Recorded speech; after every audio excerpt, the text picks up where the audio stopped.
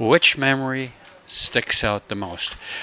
I think probably it was the acceptance by the French contingency on the island that made our stay so wonderful.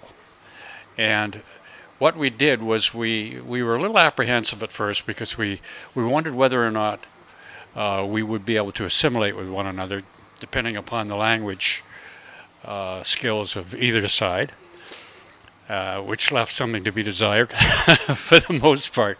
But in reality, it wasn't long before we were mingling. We were trying our high school French, if you like, on them, and they were trying their high school English on us. Fortunately, the man who was in command of the contingency had spent high school years in British Columbia, Canada, and as a result, he could speak English most fluently.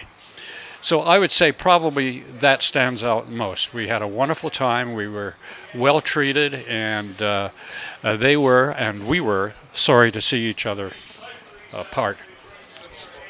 So that will probably be my best memory. Steve Wright, VE7 Charlie Tango.